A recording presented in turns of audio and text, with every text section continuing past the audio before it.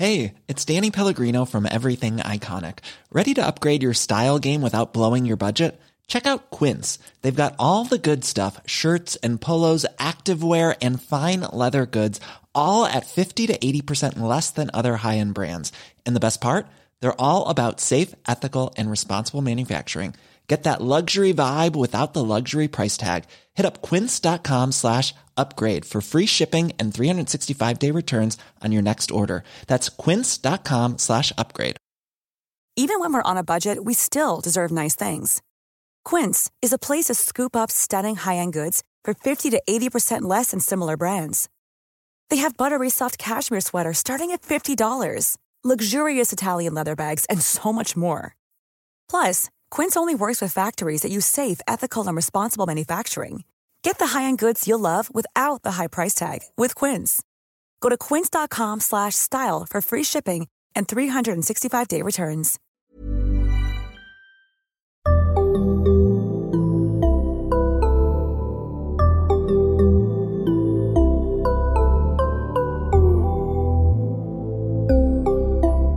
Barnpsykologerna.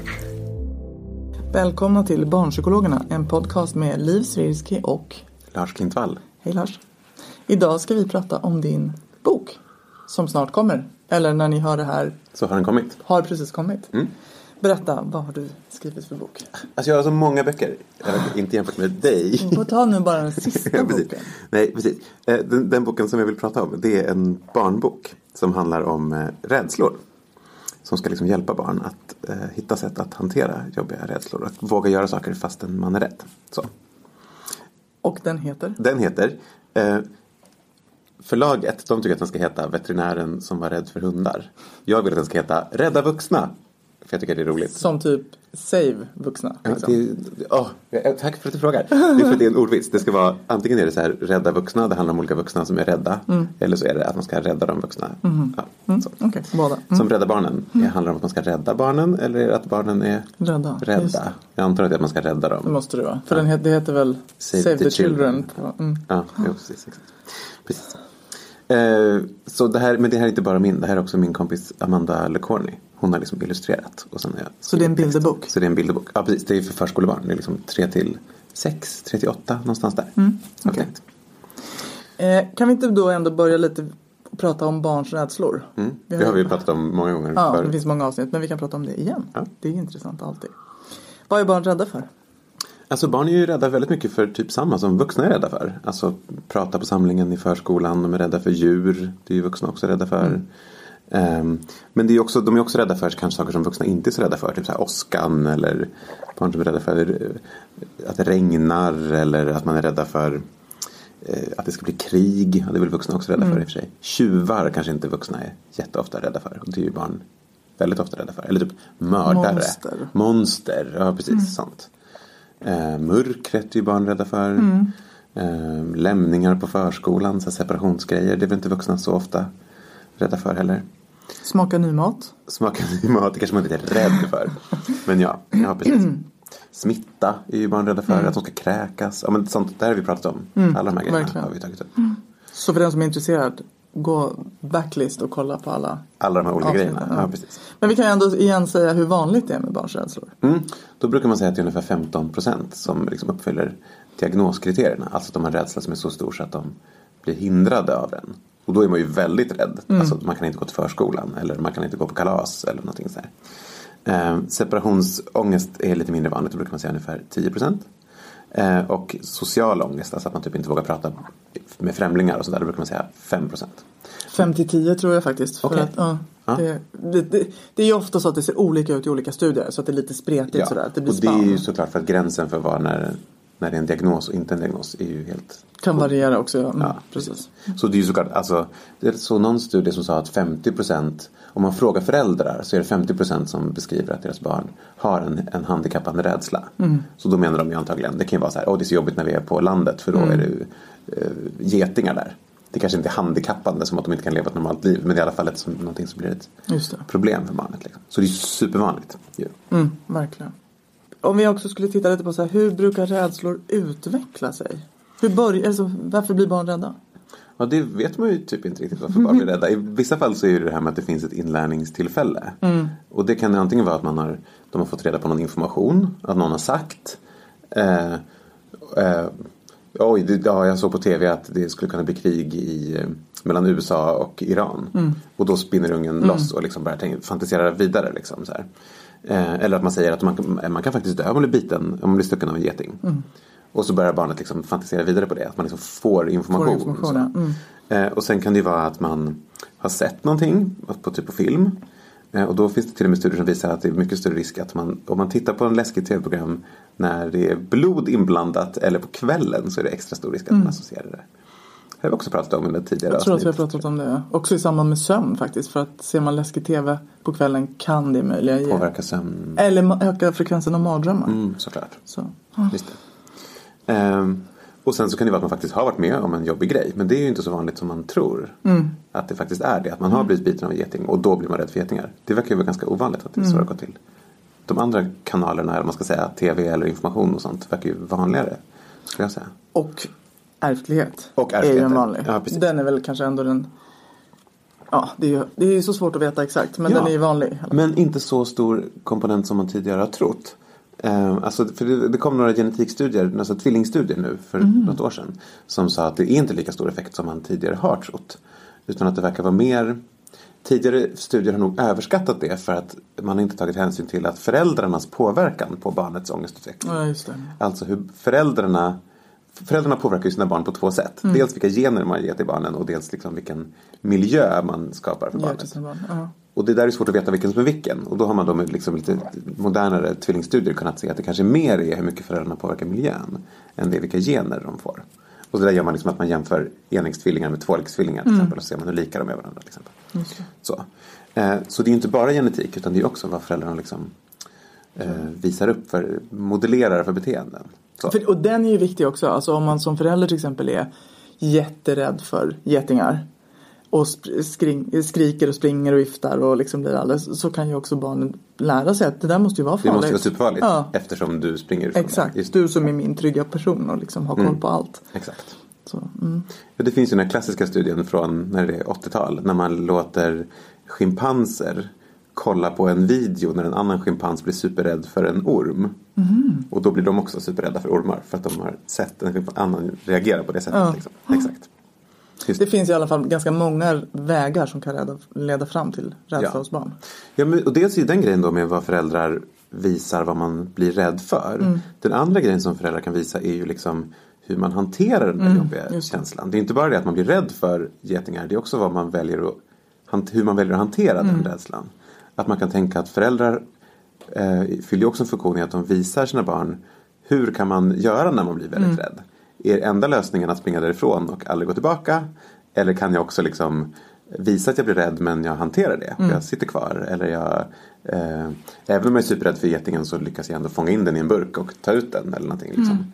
Man modellerar ju också liksom vad man gör med känslorna. Inte bara vilka känslor man får. Så. Just det. Eller det är väl en vettig och att man inte bara modellerar liksom då undvikande beteenden eller liksom, utan att man också modellerar hantera beteenden. Ja, jag löser den här situationen fast jag tycker det är rätt jobbigt. Exakt. Det är ju det som är hela idén med den här boken. Typ. Är ju det att inte säga målet här är att du ska sluta bli rädd. Utan målet här är att du kan vara rädd men ändå göra det som du vill göra. Alltså det är den här Martin Forster repliken med... Nej, i hans fall är det en bok. Jag törs inte men jag gör ändå. Gör i alla fall, just det. Och det är en replik som jag snott så den är med flera gånger i boken. Cred till Martin Forster. Ja, cred till Martin Forster. Som ni för övrigt också kan höra i andra avsnitt här i podden. Han får så mycket cred så. Ja. Du, hur utvecklar sig rädslor när man väl har fått det som barn? Alltså just de som får en diagnos. Jag tror att allmänna inställningen är att rädslor hos barn går över av sig själva. Liksom. Men det tråkiga är när man kollar på faktiskt de som får diagnos. Då är det bara hälften av dem som går över liksom spontant. Ja, det där är väl ändå viktigt. För rädslor går ju över. Alltså det är väldigt... Barn är rädda för saker och sen växer det bort. Men det är ju alltså när det blir så mycket så att det blir en diagnos. Då är det mer än bara den där naturliga växa bort av sig själv-rädslan. Till exempel då, om man inte kan prata på samlingen eller inte prata med främlingar. Då finns det ju ändå viss risk att det inte kommer gå över spontant.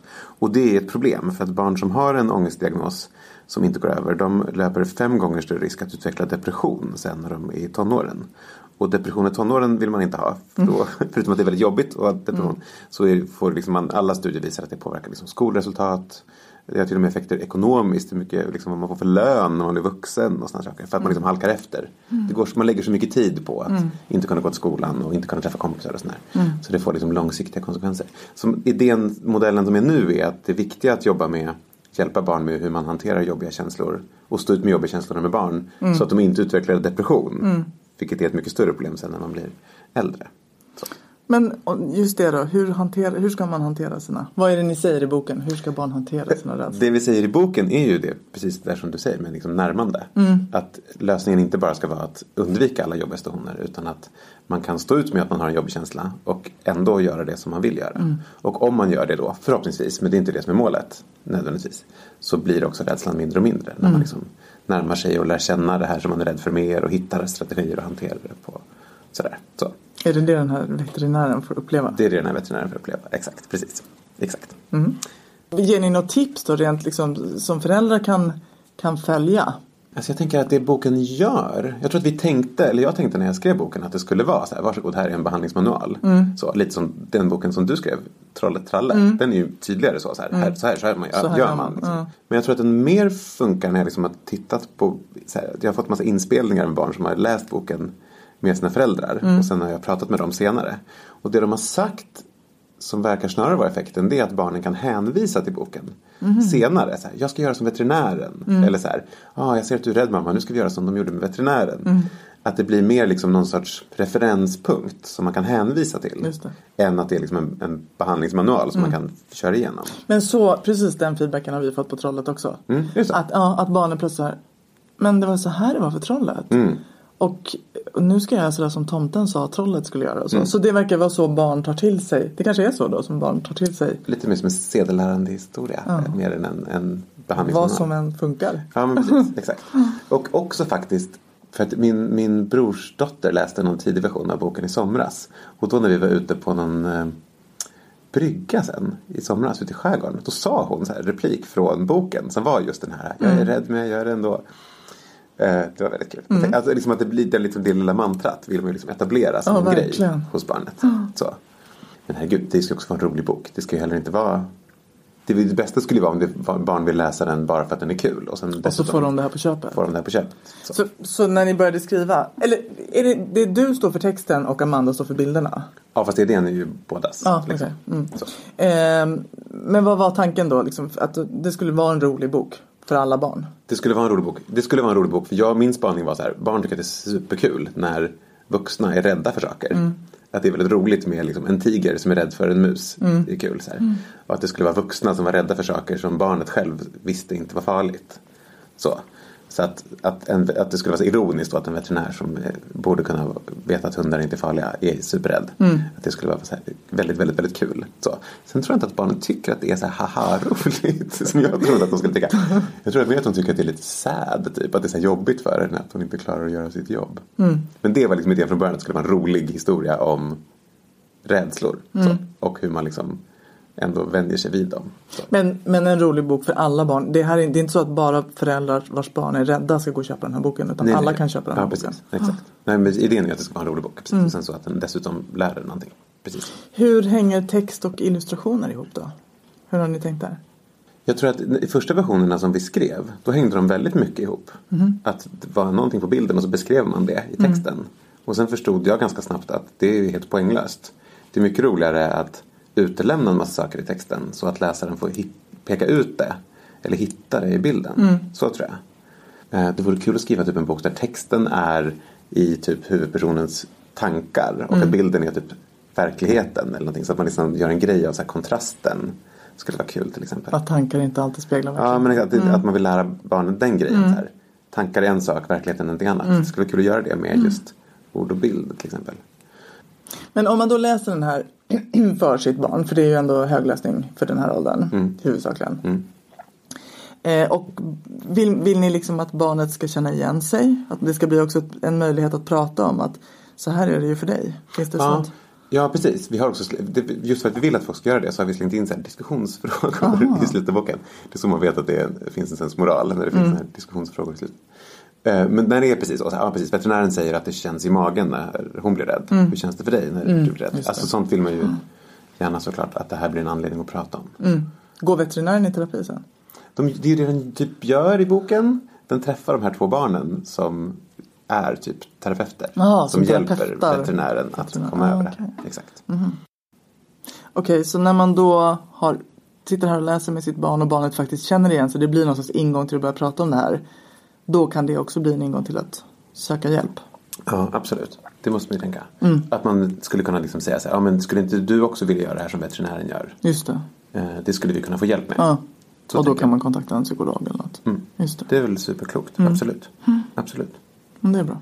Ja, men precis. För det som är grejen, det är inte tanken att den här boken ska göra, att bara läsa boken kommer ju inte göra någonting. Det kommer inte hända någonting bara för att du läser om en annan som vänjer sig vid hundar och du är egentligen rädd för Oskar. Det kommer ju inte ha någon effekt. Utan det jag måste tänka är ju att det här i så fall gör att barnet förstår varför poängen är att närma sig saker som är jobbiga. Så. För det vet vi ju att om man går i behandling så finns det ju superbra behandlingseffekter på ångest och barn. Så tanken är ju inte att det här ska ersätta det utan verkligen att det här ska vara liksom en ingång till det snarare. Just det. En ingång till att prata om det då, och att komma dit. Och komma dit och att när man väl är där förstå varför jag ska ta på äckliga smutsiga handtag för att vänja mig vid virus liksom. Är det något mer du vill säga nu då? Eller vi håller på med bok 2. Som handlar om? Nej, det vet vi inte. Så jag är ju väldigt tacksam för alla tips på hur vet du att ni håller på med bok 2 om ni inte vet vad den handlar om? För att jag har en mapp på min dator med idéer. Och vi vill ju gärna ha ett tips på vad bok nummer 2 ska handla om. Okej, så att om ni som lyssnar på oss har förslag till Lars så skriv på Facebook eller Instagram. Absolut, ja, båda de funkar ju. Det vore ju superkul, för vi vill ju höra liksom böcker som folk som är användbara. Så det var ju alla sådana tips. Nu, min bästa idé hittills är att den ska handla om en skridskoprinsessa som är rädd för vintern. Så hon kan inte gå hemifrån. Så hon sitter hemma och dricker varmt te och missar hela skridskosäsongen. Det tycker jag är den bästa idén hittills. Tack för idag då. Tack. Tack ni som har lyssnat. På Facebook heter vi Barnpsykologerna och på Instagram barnpsykologerna_podd. Tack för att ni har lyssnat. Hej då. Hej då.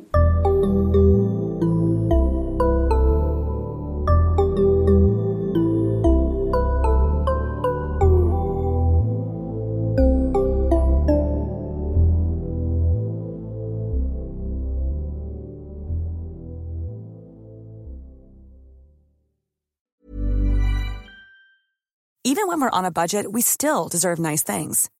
Quince is a place to scoop up stunning high-end goods for 50 to 80% less than similar brands.